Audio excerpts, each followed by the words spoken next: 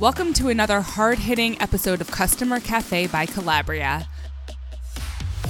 Calabria is a tool that turns good account managers into great account managers through the power of great collaboration. A great account manager is a team player. This podcast is made for those in sales, customer success, and account management as a place to caffeinate, ideate, and collaborate. Subscribe now for the latest brew. Let's hit the grind.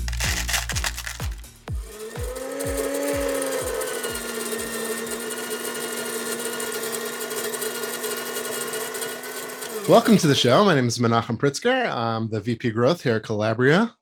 I'm joined here by my co-host Sharon Weiss-Greenberg.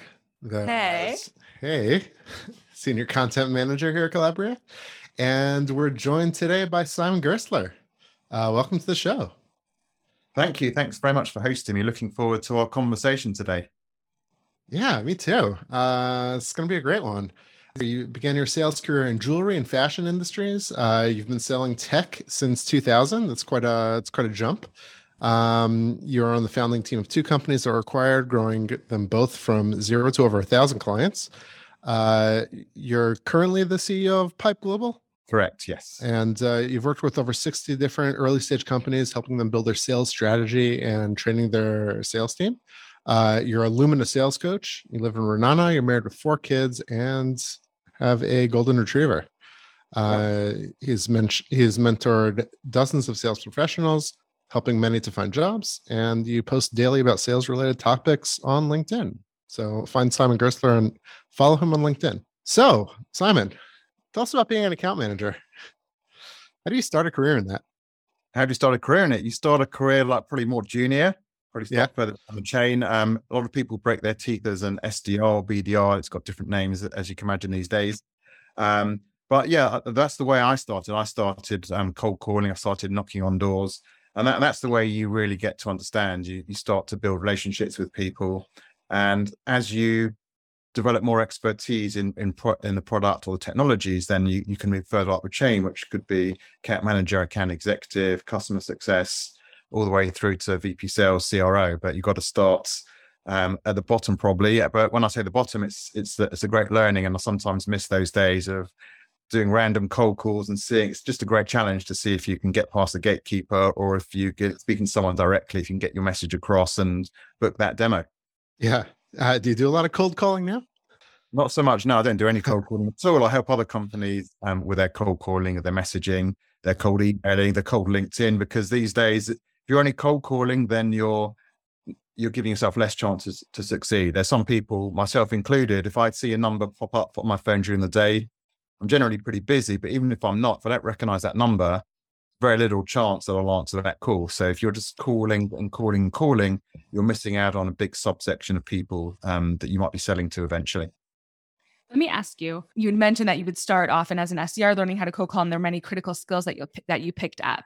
When it comes to a lot of jobs in many industries, a lot of times when someone's good at a job, they often get promoted to the next level, to management, what have you. And sometimes that's a great idea, and sometimes that's a mistake. When it comes to different types of jobs in sales, like SDRs versus account management versus enterprise versus SMB, does one person fit all those boxes, or sometimes is it wise to keep one person in one spot? It could be wise to keep one person in one spot. The danger of promoting a good SDR to an account executive, for example, is that you're losing that top of the funnel impact that you have. There's plenty of people that I hired earlier in my career who are still in SDR. They're ending up managing big teams, setting strategies in bigger companies. So there's no rule that says you have to do your 2.5, 3 years as an SDR and then move to account management, account exec. Different skill sets. There's potentially less stress in the SDR role. That's what less stress. Less stress, believe it or not, when you're an account exec. And I've heard that. Yeah. Yeah. You've got that target like a noose around your neck, and you get to the last few days of the quarter. It can be very, very tough. And a lot of people, as an SDR, once you're outside calling hours, you can pretty much put your phone down, switch your email off. Whereas account exec tends to work more around the clock. They're responding quicker, etc. So yeah, it could be potentially more stressful, and you need to work that into how that's going to fit into your work-life balance as well. Simon, how do you break that association that a lot of SDRs have, a lot of sales organizations have, that like the SDR is, the junior position, that if you succeed as an SDR, don't worry, you only have to, crack your teeth on this for a year or two, and then we'll promote you to an AE, and that's going to be your real job. How do you turn SDR into more of like this is a legit position, this is a legit like job, and get good at this, and you can build a career as an SDR? I think it depends on how organizations see it. If they see it as a more junior role, then they tend to have less success because the people there aren't valued. I mean, I've always massively valued that role. Without an SDR, you can have the best marketing, the best products, the best product market fit. If you're not setting up demos for your sales team, you might as well turn the lights off and, pack up today. So it's the most critical role in some ways, because that's what assists everything. If you use a sporting analogy, whether it be basketball or football or whatever sport, you might have your star goal scorer, your star point scorer in basketball. Unless someone's giving them the ball in the right zone, then they're ineffective. Right. You have been in the sales world, but in different types of products and industries. So I'm curious to know how the sales process might differ, be easier, harder, that may be simplistic, jewelry, tech, what have you. I'm really curious to hear what you have to say on that front. When I was selling jewelry or custom-made suits, that was traditional one-on-one sales. And people skip that. We talk about starting as an SDR, but people tend to skip that stage because there's not very much of that. Even before that, I started doing car boot sales. I'm not sure if that's, or maybe trunk sales, you might call it in the US. Car boot sales. Thanks for the translation. Okay. When I was a teenager, that I was selling just old records or things like that, and starting to already develop those relationships with people. One second. Were you actually selling out of the boot of your car? Like you were actually pulling up to places, just pulling open the trunk and then... Correct. Well, I wasn't just in the middle of the road. I didn't just block a highway and do that, but there were certain designated areas on a Sunday between, say, 9 and 12. You could pitch up at a place, you pay your £10 or whatever it would be, and you could sell as much as you want. You'd have and they'd advertise it, not on the internet because it was pre-internet days. And that was just great fun. That taught me a lot of my sales skills there. And then the next phase, which you mentioned about jewelry or about selling suits, that is one-to-one sales, which is very tough. You're going in on person, you're ringing on the bell of a jewelry store. They don't know who you are, and you need to get through that door, build trust very quickly. And I think a lot of salespeople miss that training coaching because it's now all over the phone or via connecting on email or LinkedIn. And I think that's a shame because I developed a lot of skills in those days that I use to this very day as well. Given that, are sales harder, and how does your training adjusted given that the nature of sales has shifted and how they happen? Well, I was a bit fortuitous. When I came to live in Israel from the UK, it was back in 2004. I wanted to keep my job in the UK, and I had to pitch my boss at the time. So he said, well, how's this going to work? You're not going to come back every week, which I didn't want to do. And if I was only going to come back once every 4, 6, 8 weeks, whatever the number was, I had to be able to present the case. So back in 2004, I picked up one of the original Skype accounts. I said to him, it's amazing. There's this phone number. It's a UK number, but it rings in Israel. He's like, I don't believe you. And I'm no, I promise you there's that. So I was already doing what you might call today inside sales back in 2004 without really knowing that was the way it was going to progress. And it's only accelerated during Corona, et cetera, et cetera. It's definitely a different skill set. You're not going in face to face and reading people's facial cues, et cetera. But it's a real talent in its own right to be able to get your message across on a cold call, have your 30 seconds a minute to deliver your pitch, get through any barriers when people don't really want to be picking up the phone to cold callers during the day. So it's a very, very tough role to master. But I've worked with plenty of people who've had a tremendous success through the right tactics and way they approach the cold calling. Yeah, it's amazing how it switched. As you say, like in the old days, if I would sell jewelry, it's pretty hard to sell if they can't feel it and touch it. And obviously, if you're making a suit, you've got to measure someone. So that's very hard to do remotely. But these days, people almost expect you not to waste their time in a way. And they'd rather almost have a minute on the phone to you than you booking 15 minutes as a drop by or knocking on their door. So I think it suits everyone, really. It's more efficient for the companies that are selling, and it's more efficient for the people who are getting those cold calls. Sure. Can I just ask you something as like a veteran, a veteran of the sales industry for so long? You've been working account management and sales. What's the biggest change you've seen happen to like kind of the sales funnel? Like from beginning to end, like what did it used to be when you first got started? Maybe not when you were selling out of the hood of your car, but like, the inside sales back in the early aughts to today. What are the biggest differences in how the sales progresses? I think a lot of it's due to the whole tag team element of it. So in the old days, marketing was seen as important, but marketing then was very, very different. So when you went in as a sales organization, you had to almost do it without any marketing support. These days, the most successful sales organizations have got the marketing backup, they've got recognition, they've got good landing pages, and they're working in sync. And a lot of the sales teams I've worked with have got marketing and sales in an open plan floor where they can learn, hear from each other. So they're hearing the salespeople call, they're almost hearing the way people respond to objections. Mm-hmm. That can help them when they're coming up with the next marketing materials, for example. So I think it's a lot better in terms of teamwork. It's also, as I said, people are getting just overloaded because of email. And when I started pre-email in my sales career, so now you can just send out 100 emails at the click of a button. So you tend to get a bit lazier. People became a lot lazier. They said, okay, I'm just going to send out 100 emails. If 1 or 2 respond, then job done. I've booked my meeting for the day.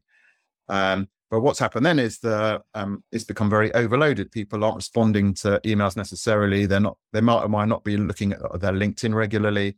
So anyone who's selling today as an SDR needs to be a master of not only the cold call, but to approach people on social media and also to craft very good, concise emails that are going to get their message across. So helpful. When it comes to marketing and sales, the relationship is critical. And you've probably seen it gone right and also wrong.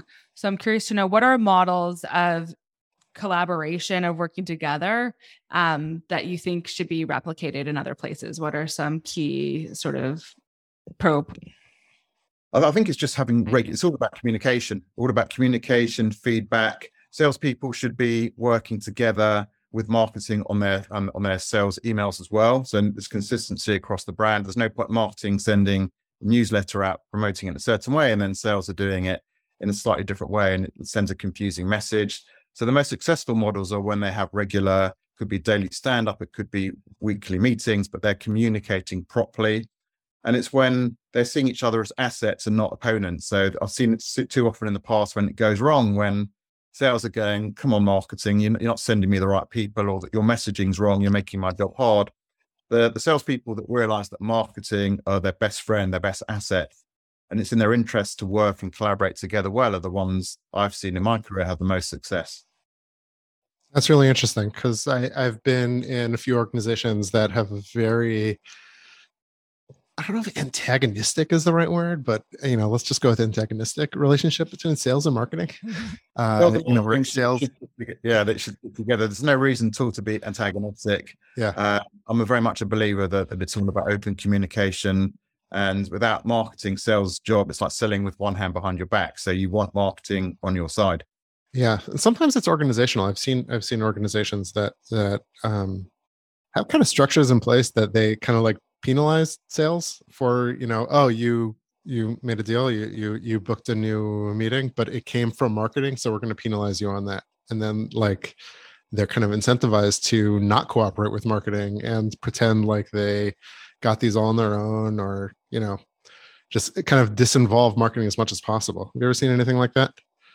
I've seen everything in my career. Everything I've seen it working beautifully, and I've seen it where you can go in within 30 seconds or a minute. You can tell that they're going to struggle to really sell the product because sales and marketing aren't even aligned at all. Yeah. What's like the biggest red flag you've seen when you come into a new organization, you want to help them out, and like you're just kind of investigating their current structure and the current organization? It's one where sales and marketing aren't communicating properly. They see each other as separate divisions within the team. There is a bit of competition between them, but not healthy competition. So not in a positive way. And then you've got the other models where SDR sits within marketing and it's seen as hand in hand, the same function. I think, as you said, you used the word yourself, antagonistic, when you've got in the same company and you've got different divisions who are pulling in different directions and maybe looking at to make their own goals and achievements look better, whereas they're not looking at the company's achievement as one. Who else does sales need to collaborate with in order to work more effectively? They need to just work with product as well. They need to be working across the team. I mean, there's sometimes this attitude that sales are almost external to the company. You've got the product people and they've got their closed walls and they're doing their own thing. And sales might be different personality types to the tech team, but sales and tech need to be working well. I mean, it's the same in any company. If everyone's pulling in the same direction, there's going to be a lot more success. So sales and technology, that you don't think of that. You talk about sales and marketing, but no one it's used in the same breath, sales and marketing. People don't talk about sales and technology, but ultimately, if you're selling tech, you need to be able to understand the technology. Tech need to be able to understand that they built a product, but it's got to be something that can be sold by the salespeople. So again, there's got to be communication between the sales and the development team. I'm going to shift gears a little bit, just for fun. If you could think about some of your customer client stories or the people you've coached and trained them on how to be better salespeople, what's like a good either a good customer story or a win that seemed so unlikely and then it happened? No, we often get called in when things are they can be fine-tuned and improved. I'm not saying that they're like a complete car crash, but there's definitely work to be done. And it's when sometimes we've been into companies where they say, listen, our salespeople are underperforming. We want you to just observe them for the first few weeks, but we're probably going to have to let them go and get rid of them. I always go in with an open mind and really just look at everything that's going on. The first months when we work with companies, we're not doing anything really on the strategy side. We're just learning, observing. We're looking at the marketing materials. We're looking at the tech stack, everything around it before we make any conclusions. And often it's the salespeople, there was nothing wrong with them as salespeople. They just weren't being trained. They didn't have any interaction with marketing. They were being hung out to dry almost. And sometimes the salespeople aren't great and you have to make tough decisions. But often if they're coached in the right way and they have their hand held and understand what they really need to be doing, then you can turn companies around. And we've had some great success stories of companies where we've taken them from $2-3 million to close to $10 million in a couple of years and really had a massive impact on their bottom line. If you're listening and not watching this on YouTube, our eyebrows just went up drastically. So just insert that as a caption. Simon, when would you say a company, they should start incorporating a sales team and move away from just marketing or just kind of organic growth? And is it something that you think a startup should start out with or bring in at a certain point? Well, they need to have some product that's worthy of purpose, that has got a financial value to it. Now, that might be a far lesser value than it will be in a year's time, but it's very important to what kind of a salesperson are you if you say that you need a product that's worth value to sell? Yeah, exactly. No, you just sell a really good one. So I think it's important to have something it could be an MVP, but something that you can go to market with. I'm always inclined to go to market a bit sooner rather than later, because whatever product you have built on the 1st of January 2022, it's likely to be different 1st of January 2023 anyway. So you're better off getting feedback from the market. It doesn't mean you have to go all the bells and whistles and recruit 10 people, but you need to be getting feedback from the market. And the best feedback is on the sales demos, starting to incorporate customers, getting customer success feedback. So you have to have some sort of product, but it can be something that they know that it's going to be built on and developed over time. And let's face it, a lot of customers in companies that we work with and you'll be familiar with, they're paying a lot less for the product. They know it's going to be significantly improved. They might end up with a good rate for the next 3 years, but they're the key customers that companies can thank further down the line. The design partners. Yeah, correct. What's your biggest challenge with setting sales goals? And we can even contrast that with a new product versus something that's more established. I think the point about sales goals is they shouldn't be rigid and set in stone. A lot of companies are trying to think 12, 18, 24 months out, and in an early stage company, that's not practical. And things are changing all the time. It could be the pricing, it could be new products, it could be that they're integrating more of an enterprise model compared to SMB. So there's lots and lots of variables. So I think that when you're starting as an early stage company, it's important to just say, we're going to review this after 1-2 quarters, because you need to have the salespeople invested in believing, like any target, that it's got some way of getting to that target. It's achievable. So the worst thing you can do is set ridiculously high targets. You end up with demotivated salespeople, the morale goes down. it becomes harder to recruit people if people aren't hitting target as well. So if anything, I'd go lower, let people overachieve, because they're the ones who are putting the donkey work in at the beginning to help you sell the product. Do you suggest having one goal, or having sort of like a stretch goal versus a conservative goal, anything like that? I'm more of a fan. I know there's a whole logic that says you should have a stretch goal. I prefer just having one goal, just a realistic goal that's there. Also like having team goals as well, where people then are not going to just say, I'm not going to help you on your demo or draft that email because that's not going to help me get to my target. If there's a team element to it, then I've seen that work very well. And it might not be that, it sometimes could just be about spiffs and incentives, but you really want everyone working together as a team, particularly beginning when everyone's trying to figure out how to learn and to sell the product. In terms of the incentive or the prize, is it always a bonus, or what are some fun incentives that work, or if they don't, that own that, I guess? No, it's generally, it's amazing how it works. It's generally gifts that might have a monetary value that you would as less than you would expect as a bonus. But if it's something like a physical gift, it could be a weekend for you and your partner in a hotel. It could be a trip overseas. It could be anything. It could be even just cinema vouchers plus dinner before or something like that. So it might only cost $100, but the weight behind that is like almost having $1,000 reward or a prize. Yeah. So if you ask somebody like what he would prefer getting, usually the answers are, oh, I definitely prefer cash. But then at the end of the day, like the team kind of talks about the gifts that they got, and they remember them better than, just a cash prize. They remember them better, especially if it's something that the kids could, they got kids that could be like a family day out. So then the kids are like, wow, your company's great.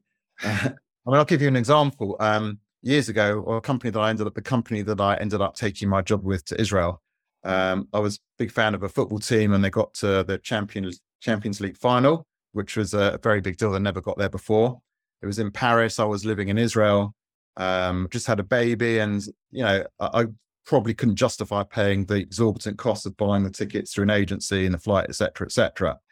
My boss at the time knew I was a very big football fan, and he said, "Oh, you must be going to the final." And I said, "Well, it's a bit expensive to already justify the cost because the agencies are 10 times the price, et cetera." He said, "Oh, how much are they out of interest?" And I sort of dropped the figure in, and half an hour later, he called and said, "Check your bank account. I've wired the money to you, and I'm fully expecting you to go." Now that he could have put, 100%. He could have put an extra zero on that digit, but that was something that I'll never forget. And I ended up at that company, 13 years in total, and 9 years until the company got acquired. So, and that, that's just a great example. That's completely, it didn't come out of any other bonuses, etc. It was just off the whim gesture that said, you've hit your targets. I believe in you. I want to reward you. I know it's a big deal for you to go. So go. That's amazing. Yeah. That's how you retain your employees. Exactly. Fly to Paris on. Yeah. Yeah. So, Simon, could we go back to kind of starting a career in sales? I'm just really interested. There's so many different ways to get started. Some people kind of, it's by accident. Some people through necessity. I kind of got my start through, starting my own business, and I had to, get on the phone. What are some of the more interesting ways that you see people kind of transition a career into sales and then, make that succeed? And like, what kind of backgrounds are the most likeliest to succeed in sales? Great question. So I'll give you my story first of all, and then I'll relate it to the wider market. So I started my career as an accountant, not only accountant, a tax accountant in one of the big accountancy firms in London. I don't know why. I was never. That's a seamless transition coming ahead. Yeah. I wasn't even that good at maths. I don't know why I even took the job or got involved, but I was hating every day. I'd been there for about 9-10 months, and every day was painful. I used to leave on the dot of 5 o'clock, never did anything. I was one of the inventors of like silent quitting, I suppose. Anyway, at some point they said to me, "Hey, we've got a project for someone, and do you want to do it?" I said, "Okay, tell me the project." And they said, "It's call any US companies that's got a UK subsidiary, and we want to get them into a conference. We want to get 250 people. There's a list here of all the companies that have got US, UK subsidiaries. You need to find the phone numbers, and you need to call them, and you need to get them to commit to paying to attend this event we're putting on in London." You've got like a month to do it. Good luck. No rules. There was no like pitch, etc. It's almost like throwing me a old-fashioned phone directory and said, these are the switchboard numbers. Off you go. Good luck. Which I did. I loved it. I was staying in the office till 8, 9 o'clock at night to make sure that I got there.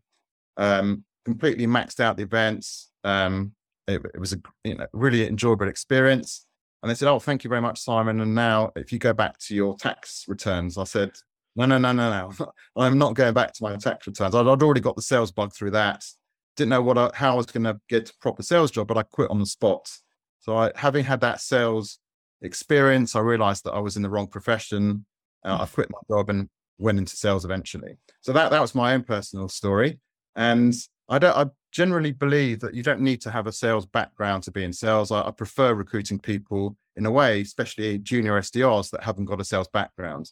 The regular experienced SDRs are going to find a job anyway. They've got something on their CV.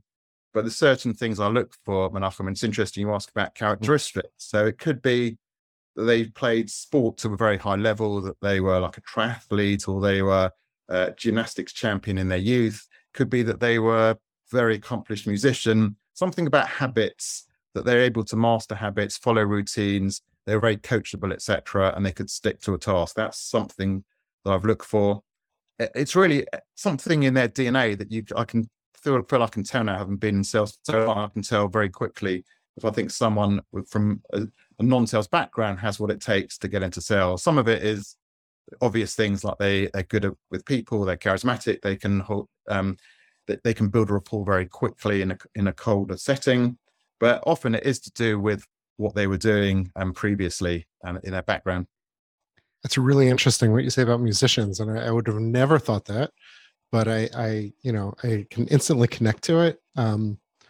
Being, a person who's never succeeded in learning any instrument, but like that sort of persistence that you need to just like really scratch out, minute improvements, and every time you sit down and learn more and get better and just keep at it, no matter how hard it is and how terrible you sound to start with. You could like literally the same thing for sales.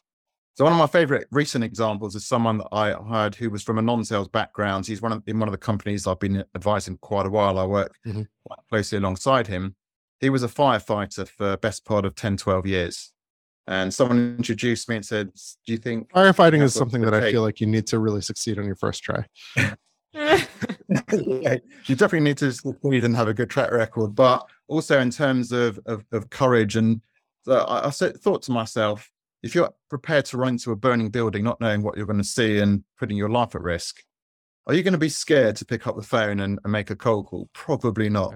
Anyway, he's been with the company for 6 months, and I don't think I've ever seen anyone get off to such a strong start. He booked something like 10 cold meetings from cold calls within the first 5 or 6 days. And he's just carried on that trajectory all the way through. Just such a forceful, strong personality, a quick learner, very engaging person.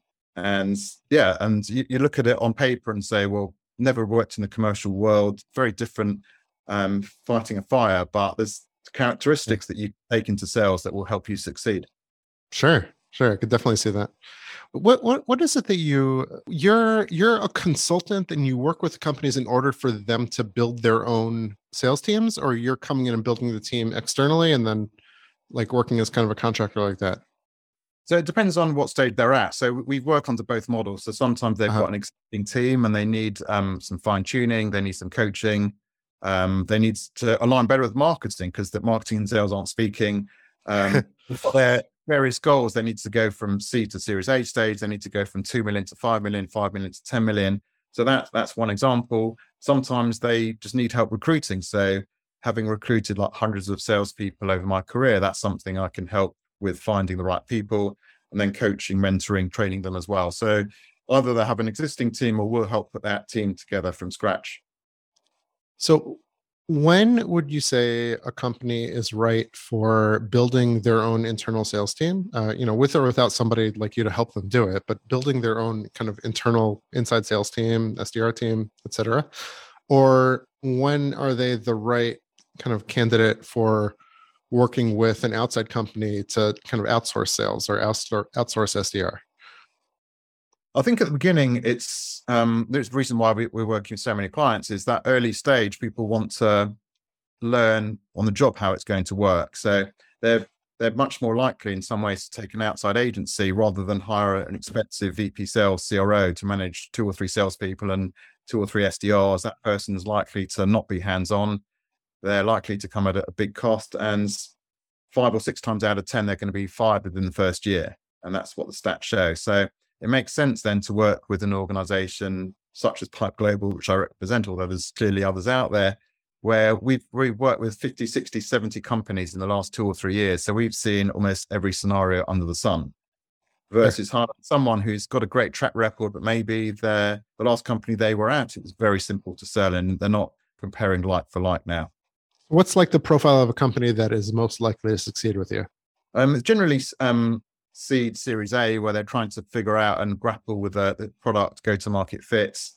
Also, we're working with later stage companies as well, but I'd say it's mainly the earlier stage companies where they're 0 to 5 million. They might be on $1 or $2 million, and they need to crack the $5 million milestone or go from 5 to 10 to raise their next round, or to prove to the investors that their product really deserves further investment. That something's working. That something's working, right. Yes. Do you find it challenging, like being on the outside of a company, collaborating with their internal departments, with, marketing, for example, like you've mentioned?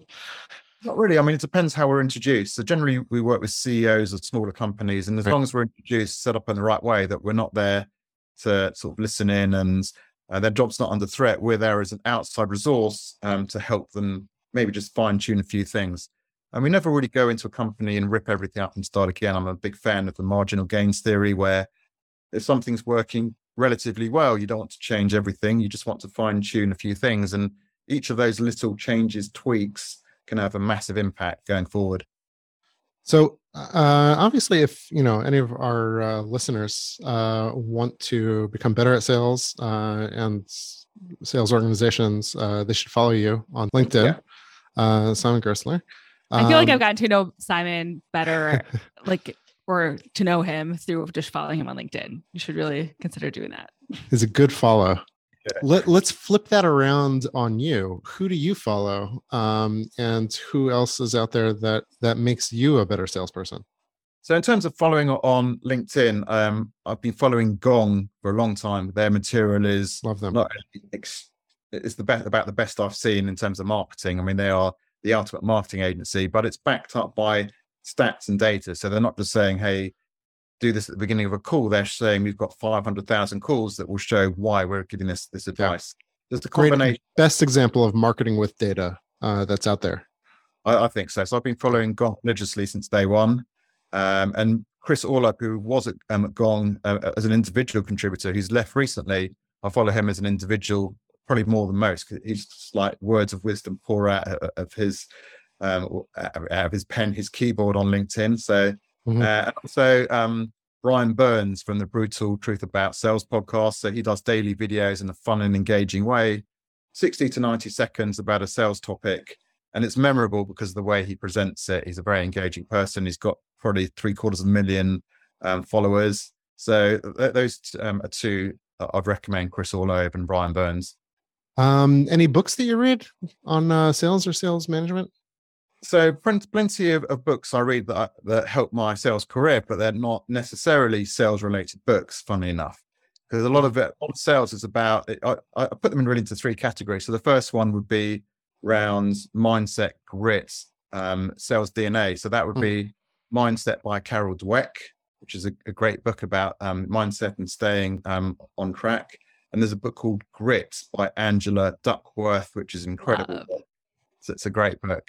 So that's something about, if you're going to succeed in sales, you need to be set up properly. You need to be able to rise from the lows, have that bounce back ability, as a football manager once called it, the ability to take a knock back and get back on your feet. And then I was talking before about marginal gains. So there's Black Box Thinking by Matthew Syed, who's a British writer for the Times, he was a professional table tennis player. And it's a lot about marginal gains, like I was talking about before, that marginal gains of having that ability to learn something, absorb it, etc. On a similar line, there's Atomic Habits by James Clear. And that ties into what I was saying before about how sports people and he's got a fascinating story himself. If you're a sports person or an accomplished musician, or you can do something that's other people would find difficult, that's a very good one about forming the right habits. So these are all going to support your sales, but they're not classic. Right. This is how you do a cold call pitch. No, it's developing the soft skills that you need, and you can tell a lot about a person by where they get their knowledge from. You've just mentioned so many different sources of self-improvement, and like you said, marginal gains, and getting better a little bit at a time, setting a modest goal for each day, and making yourself better. Which is maybe not something I would apply to table tennis, which is such a fast-paced quick game, but I could see how it obviously would make you better in any sport. Contrast that to the other kind of sales persona of just you want to just always hit home runs, but that's not the way the game but you shouldn't always be wanting to hit home runs. The game is won with the singles and doubles, and hitting them consistently, and increasing the percentage you get on base by 1% every day, working yourself a little bit harder. And that's a very different attitude to take for sales, and I think it's one that's more likely to succeed. Yeah, and something I'll add to that, Menachem, to that list, a couple of other things. So that's important to have the mindset, the habits, etc. But the real reason I think the differentiators between people that succeed and fail in sales is understanding how people operate, what makes people tick. Because I read a lot around neuroscience and psychology. That's an area that I really love. There's a great book which taps into that neuroscience in terms of sales called Influence by Robert Cialdini. So it's like a massive textbook. It's very thick. When I first bought it, I was like, how am I going to read this? It's like my biology textbooks from 5th grade, but I went through it, and it's incredible, the lessons. It's almost like a seminal text on selling, psychology, etc. So Influenced by Robert Cialdini. And there's another book not on the same methodology, but called The Influential Mind by Tali Sharot, who's an Israeli professor. Very interesting book as well. I love all the Israeli behavioral economics and psychology. It's just it's just this local cottage industry that we've developed. So you can learn any product, you can be coached, but if you don't understand people, how to work with people, then you're not selling properly, in my view. So you need to be able to understand people, because people buy from people. Ultimately, they're not just buying a product; they're buying into the way you're presenting it and the way you're presenting the company. Let me ask you, because our time is coming to a close soon. When it comes to giving advice, what's either the best piece of advice you've given or the most common piece of advice you give? I think it probably fits into the same category, which is about, and Menachem mentioned it before, it's about consistency. So a lot of salespeople, they got this roller coaster. They hit target in Q3 and then they sort of relax. I'll hit target and they go down, but it's about consistency. And if you look at, again, the top sports professionals, they're people who are improving every day. I mean, Roger Federer, who retired recently, who's still spending probably 5-6 hours a day on call to training to coach, even in the latter years of his career. And you'll see anyone who's exceeding, whether it be acting or sports, etc., they're just investing that bit more in training than the people who are a rung beneath them. So consistency of behavior, of practice, and just keeping that effort across time. And the best people are the ones that can sort of say, okay, Q3, great, I hit my target, but we're back to zero and it's a new game now. And I'm going to forget Q3 even happened. Okay, so let me ask you, because this made me think of this between the sports artists. Is sales a science or an art, or does it really not matter? Just do your job. It's definitely a science and an art. It's something that you can improve in. It's something that you can take raw materials of someone like a firefighter or someone who is from a sports background or a musician who hasn't got any sales consistency or background yet, and you can turn them into a top performer. So there is about coaching and being coachable as well. That's another trait as well. Is it someone who's going to come in and think that they don't need to listen to anyone, they've got all the answers, or is it someone that's naturally thinking out, how can I improve? And I'll give an example of one of the clients I'm working with. And this is something that I learned from one of my organizations. Learning from your students is always the best way. So someone who's an SDR and a really impressive guy, I'm not going to, again, not mention names. What he did was he recorded himself on Zoom over a whole day. So it was like 8 or 9 hours worth of his Zoom activity. Well, he was calling though, but it was just over Zoom.